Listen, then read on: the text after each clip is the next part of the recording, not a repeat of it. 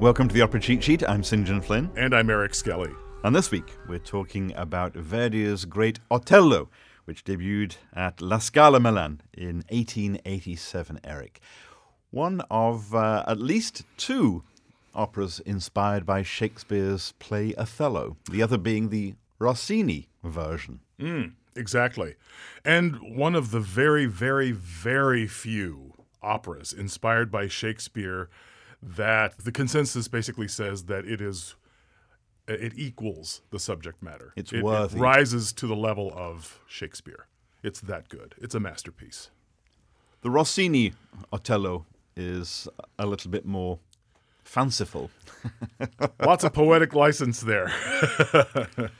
Here, Verdi working with Arrigo Boito, the librettist, who has done a wonderful job of taking I think it's something like 3,500 lines of Shakespeare's play and boiling it down to 800 lines for the opera. Right. And it can't be emphasized enough that Verdi was not a young man when he composed this. This is part of his late period, one of his only two operas in his late period, and he was in his 70s when he finished this. I think I remember reading him saying that he really was saddened by the ending of the composition process because he came to love the characters so much that he missed them when he was finished composing this opera. And of course, after this, he went on to compose Falstaff. Yeah. So a Shakespeare theme, but a comedy rather than a tragedy. He loved Shakespeare. Witnessed 3 operas that Verdi composed based on Shakespeare text. This, obviously, Falstaff and Macbeth from his early period. What they have done here in boiling down the Shakespeare play is they have taken out all the scenes, etc., that take place in Venice, and they focus just on those scenes that take place in Cyprus, where Otello is now the new governor. And at the opening of Act 1, he returns, his ships return in glory, having defeated the Turkish fleet. And again, another badge of honor for the great Otello. Yes. But first he has to get to port, because as the curtain opens, there's a storm. A tempest at sea. Mm-hmm. And he's trying to get his ship to port in the midst of this tempest. And we as the audience are with the crowd watching, I guess, from the ramparts. And the chorus is reporting, every moment, whether or not the ship is safe. And it finally lands and they rejoice. And Otello steps off the ship and sings one of the great entrances in all of opera, Exultate. It's this big trumpeting rejoice declaration of joy at their victory and at his safe return. And we should note at this point, I think, that Otello, the title role in Otello, it's a tenor role. It is a dramatic tenor role. And what we mean by dramatic is it requires a voice of sufficient heft and volume all up and down the scale that it can really trumpet over a large orchestra and chorus. Otherwise, this role can be a real voice wrecker. So right at the beginning here, we have this picture painted of Otello as this great soldier, this great statesman. Yes. And the Cypriots love him. And there is this sort of Otello love fest going on that is soured, unbeknownst to Otello, of course, by Iago talking to Rodrigo. Rodrigo says, I fancy Desdemona. I fancy Otello's wife. And Iago says, well, you know what? I don't like Otello that much, so I'm going to help you seduce her. Nice guy.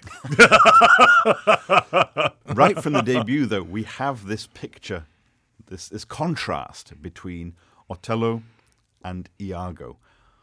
Otello, the great man of war, and Iago, the sniveling, backstabbing traitor. Sociopath, you might even say, because all throughout the Shakespeare, of course, Otello keeps calling him Honest Iago, and that's even here in the opera as well in some points. He keeps talking about how honest he is. And, of course, we know from the get-go he is anything but honest.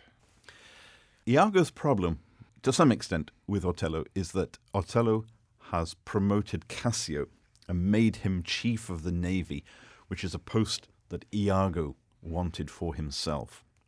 So he feels that he has been slighted by Otello, and hence he turns against him. Yes. And of course, he has bad feelings against Cassio because Cassio now has the role that he saw for himself. And he felt he deserved. And so what he does is he connives to get Cassio drunk. Mm-hmm. Cassio is about to go on watch, and Iago forces him, prods him, to have another toast with me. Have another toast with me. Starts a drinking song. Let's toast Otello and Desdemona. And Cassio, of course, soon then is in his cups. Mm-hmm. Montano arrives, the former governor, and sees Cassio not in a fit state to go and take over the watch. And Iago says, yeah, he's like this every day. Every day. And the situation escalates between Montano and Cassio, who's completely out of control, to the point where swords are drawn. And the two of them are all of a sudden engaged in a rather, potentially deadly sword fight right there outside of Otello's dwelling place. And in fact, Cassio wounds Montano. Yeah. And then Otello hears the commotion and arrives. And as soon as he arrives, everything stops. Yes. Because he has that authority. He has that presence. Power. And when he finds out, he asks Iago what happened. Iago says, I don't know. I don't know. Beats me. But then when Otello sees that Montano has been wounded by Cassio, that Cassio is in this drunken state, he dismisses Cassio. And demotes him. Iago's revenge is beginning to play out. Right. His little scheme is beginning to bear fruit from Right. his perspective. And in the midst of all this, Desdemona, Otello's beautiful young wife, appears at his side. And when everyone else disperses, the two of them are left alone. And then we begin one of the great love duets, one of the greatest ever written. It begins with the words, Già nella notte densa.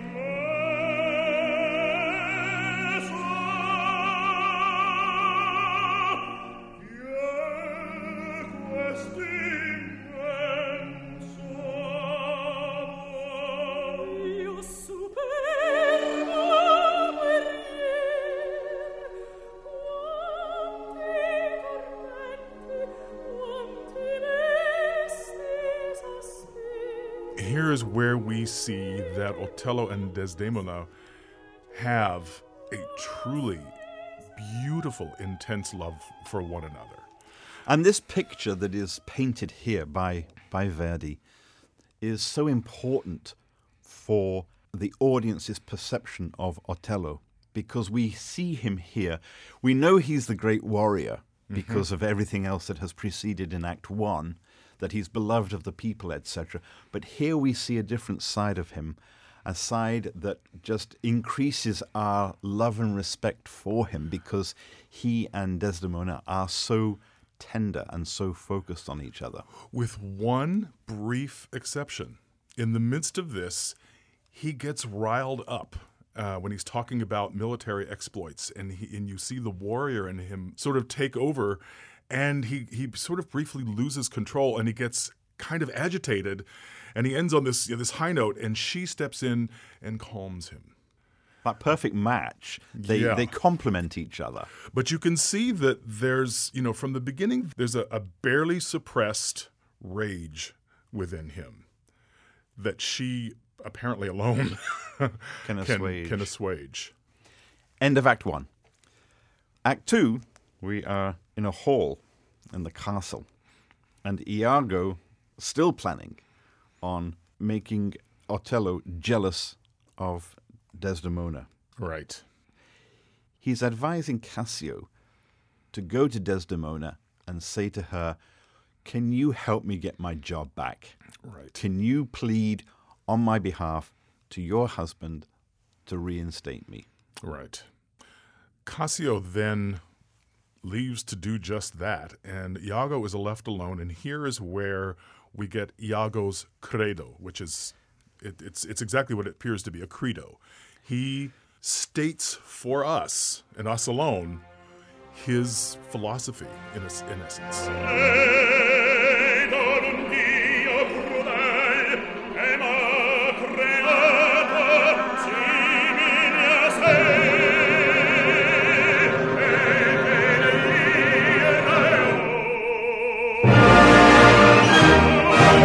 It begins, credo in un Dio crudel, I believe in a cruel God. Who has fashioned me in his own image. Oh, yes. And ends with the line, E vecchia folla il ciel, and heaven's just an old joke. He's a deeply cynical guy, this Iago. What's interesting is that it's the perfect inversion of the Christian belief. Yes. God is a great God and we are created in his image. Right. Then Otello arrives, and as he's approaching, Iago, looking at Desdemona and Cassio, because Cassio is pleading his cause with Desdemona, Iago says, I don't like the look of that. That doesn't look good. Planting the seed. And Otello questions Iago. What do you mean? What's going on? And Iago gives these very sort of crafty answers that never quite answer the question, but plant more seeds of doubt in Otello's mind with regard to the fidelity of Desdemona and the loyalty of Cassio. Right. Desdemona approaches Otello and starts to plead Cassio's case. Look, dear, you should really think about giving him his old job back. And Otello responds with, I've got a headache. Mardon le tempie. And she says, here, take my handkerchief and wrap it around your head. Maybe that'll make you feel better. This is a special handkerchief that Otello had given her, I think, when they got married. When they first fell in love, I think, yeah. It was a linen handkerchief embroidered with strawberries. So it's of great significance and great sentimental value. And going to become of much greater significance as we go along here. Otello throws it on the ground and says, I don't need it. And what happens? Amelia, Iago's wife and Desdemona's maid, picks it up. And, as we will find out later, that's how Iago gets it. Right. So she sees that he's clearly in a mood, and she and Amelia leave Otello and Iago alone. And this is where really the seeds of that jealousy that Iago's planted start to grow. They start to blossom. It starts to fester. Mm-hmm. Otello is starting down that path, and he believes that Desdemona might be deceiving him. Yeah. With Cassio. Iago starts with the whole passive-aggressive thing, and he says, Choma cora, and I'm troubled. Oh, it's nothing. And finally, Otello just explodes and says, tell me, tell me what's going on. It leads up to this passage that Iago sings called Era la notte. It was at night, and he relates to Otello a scene that he supposedly saw.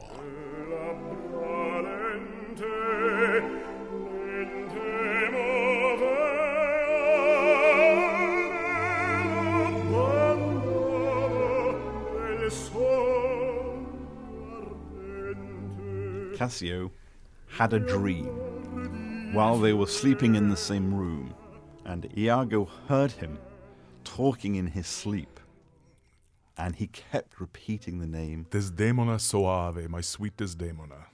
Uh-oh. Boy.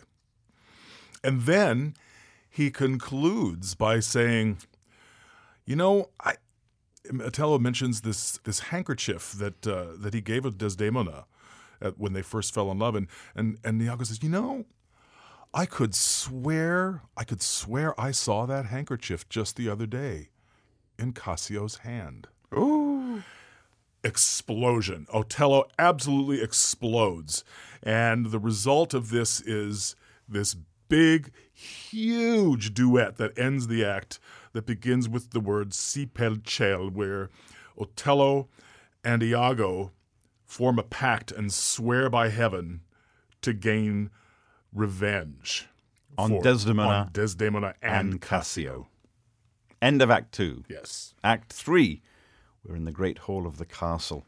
Iago, talking to Otello, says that he will bring in Cassio. He'll lure Cassio and get him to sort of spill the beans. And Otello can sort of hide nearby and eavesdrop on their conversation. Right. Desdemona enters. She reminds Otello again about reinstating Cassio. And Otello says, I've got that headache again, and asks for Desdemona's handkerchief. And she produces one. And he says, not that one. Not that one. I want the one I gave you. The one with the strawberries. Yeah. And she doesn't have it because Emilia has it. No. Emilia had it. Right. Iago got it from Emilia, and he planted it on Cassio. She goes away. Otello laments his fate. God, you could have thrown every evil at me. Yeah. Huge soliloquy here. Dio mi potevi scagliar. It's a real touchstone for the dramatic tenor. And then Iago returns with Cassio. Otello hides and eavesdrops on their conversation. But Iago places Otello at just a far enough distance away that he can't really hear them very well. He can see them, but he can't hear them well. Of course, what he's seeing and what he's sort of half hearing is a completely different conversation between Iago and Cassio. Yeah, completely innocent. Right. Yeah. But Otello picks up enough that he thinks it's about Desdemona. Yeah. Furthermore, Iago has given Cassio the handkerchief that Emilia picked up, the handkerchief that Otello originally gave to Desdemona. He gives it to Cassio, and Cassio has it and is waving it about. He's just, completely innocent of the fact that this is a this is like flashing a red cape in front of a bull, basically. And Otello sees him with the handkerchief and thinks, oh, Iago was right all along. Desdemona gave him the handkerchief. Iago says, Otello is about to arrive, so perhaps you ought to get out of here, Cassio. And then, when Otello does arrive, they start to plan how to kill Desdemona. Yeah. First, Otello I can't remember what he wanted to do, but Iago said, no, you should strangle her in her bed where she committed the sin. And I'll take care of Cassio. You're right. And at that point, Otello promotes Iago to captain to that post that Cassio had. So Iago is doing pretty well. He's doing rather well. They're interrupted. You hear a cannon shot, and then you hear herald trumpets.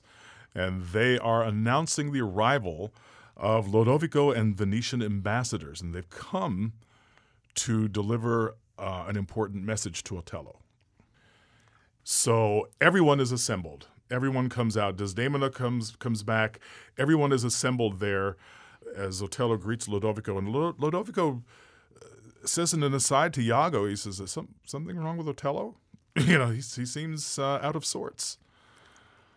And Iago just kind of shrugs and says, well, he is the way he is. But there is a great antagonism here on the part of Otello toward Desdemona. He's been given a proclamation. Calling him to Venice, back to Venice. Right. To get new honors, to be celebrated, in fact. It's not as if it's a demotion. It's actually a really great honor that he's been afforded. And he's reading the proclamation, and at the same time, he's making little asides to Desdemona. He's being, stay on your knees, get down, just shut your mouth. I mean, it just gets uglier and uglier until finally he explodes and he throws her to the ground. And everyone is just horrified at what's just happened. And it begins a big ensemble where everyone is commenting on, this is not the hero that we've known, that we've come to love. And at the same time, you hear Iago and Rodrigo continue to plot, and their little vocal lines in this ensemble, and you hear Desdemona is just, in tears on the ground, wondering, what did I do? And it all comes to a big climactic chord, and Otello stops it all and says, "Everybody get out! Everybody get away from me!" And Desdemona starts to remain behind to see if she can get through to him, and he curses her. "Anima mia ti maledico." She runs from the place. Otello, he is just crazed. He is really crazed at this point. And his mind is just swimming with all these violent emotions until finally he falls to the ground insensate. At which point Iago steps up, puts a foot on him and says, you hear in the background, you hear the crowd trying to placate him, saying, "Gloria al Leon di Venezia," glory to the Lion of Venice, Otello being the lion. Mm-hmm. And Iago puts his foot on Otello's prone body and says, "Ecco il leone," here's your lion. Curtain falls. End of Act 3. Act 4, we are in Desdemona's bedchamber, and she is with Emilia, her maid, Iago's wife. And she asks her a very funny thing.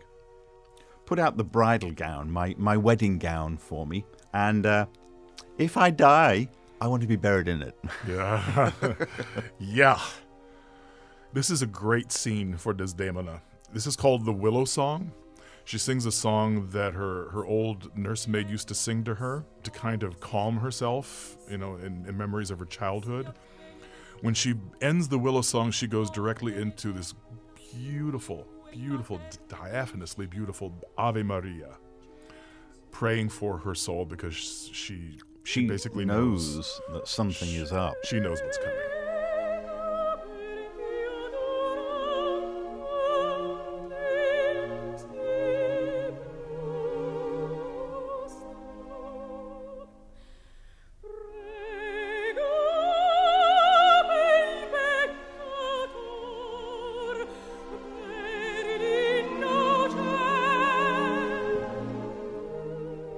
Emilia leaves, and Otello slips in with his sword.